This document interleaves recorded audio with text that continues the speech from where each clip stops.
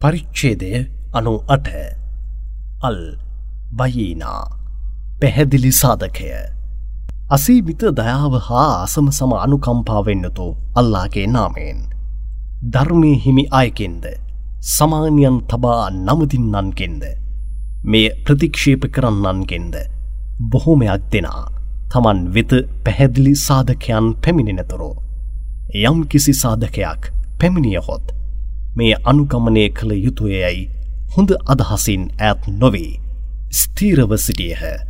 ඔවුන් වෙත පැමිණ ඇති පැහැදිලි සාධකයා කවුරුන්දයත් ඔවුන්ට පරිශුද්ධ වූ ධර්මයන් සමුදිරණය කර පෙන්විය හැකි අල්ලාහගේ මෙම දූතයාය. ඔහු කියවා පෙන්වන එහි ස්ථීර වූ නීති රීතිම සටහන් කරනු ලැබ ඇත්තේය.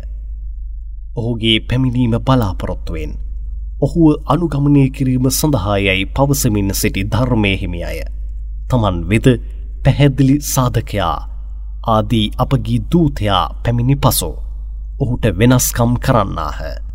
එහෙත් ඔවුන්ට නම් දෙවියන්ගේ මිශ්‍ර නොවන ධර්මයම අනුගමනය කර අනිත් ධර්මයන් ප්‍රතික්ෂේප කර අල්ලා එක්කෙනෙකුවම නැමද සලාතයද නොකඩවා ඉටු කර සකාතයද ගෙවා සිටින මෙන් මිස වෙන කිසිවක් මෙම දූතයා මගින් අනකරනු ලැබුවේ නැත. මේ ඔවුන්ගේ ධර්මයෙහිද අනකරනු ලද කාරණාවකි.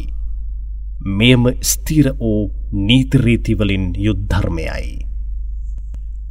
එබැවින් ධර්මයේ හිමි අයකින්ද සමානයන් තබා නමුදින්නන්ගෙන්ද මෙම නබිවරයාගේ පැමිණීම බලාපොරොත්තුවෙන් සිටි අයගෙන්ද කවුරුන් ඔහුව ප්‍රතික්ෂේප කරන්නෝද ඔවුන් නීත වශයෙන්ම නිරාගින්නෙහිම සිටින්නාහ. එහි ඔවුන් සදාකල්ම රැඳී සිටින්නාහ. මෙවැන්නන්ම උත්පාදනයන් සියල්ලකින් ඉමහත් නපුරන්නේ. එහෙත් මෙම නබිවරයාගේ පැමිණීම බලාපොරොත්තුවෙන් සිටි අයකින් කවුරුන් ඔහුව විශ්වාස කර දැහැමි ක්‍රියාවන් කරන්නෝද ඔවුන් නීත වශයෙන්ම උත්පාදනයන් සියල්ලකින් ශ්‍රේෂ්ඨයන්ය. ඔවුන්ගේ පලවිපාක ඔවුන්ගේ දෙවියන්ගේ සන්නිධානයෙහි ඇති ස්ථීර වූ ස්වර්ගයන් වන්නේය. ඒවායෙහි දියදහරා සදාකල් ගලමින්ම තිබෙනු ඇත. සදාකල්ම ඔවුන් ඒවායෙහි රැඳී සිටිනු ඇත. අල්ලාද ඔවුන් ගැන තෘප්තියට පත්වන්නේය. ඔවුන්ද අල්ලා ගැන තෘප්තියට පත්වන්නාහ. කවුරුන් තම දෙවියන්ට බියවන්නෝද ඔවුන්ටම මෙවැනි භාග්‍ය ලැබෙන්නේය.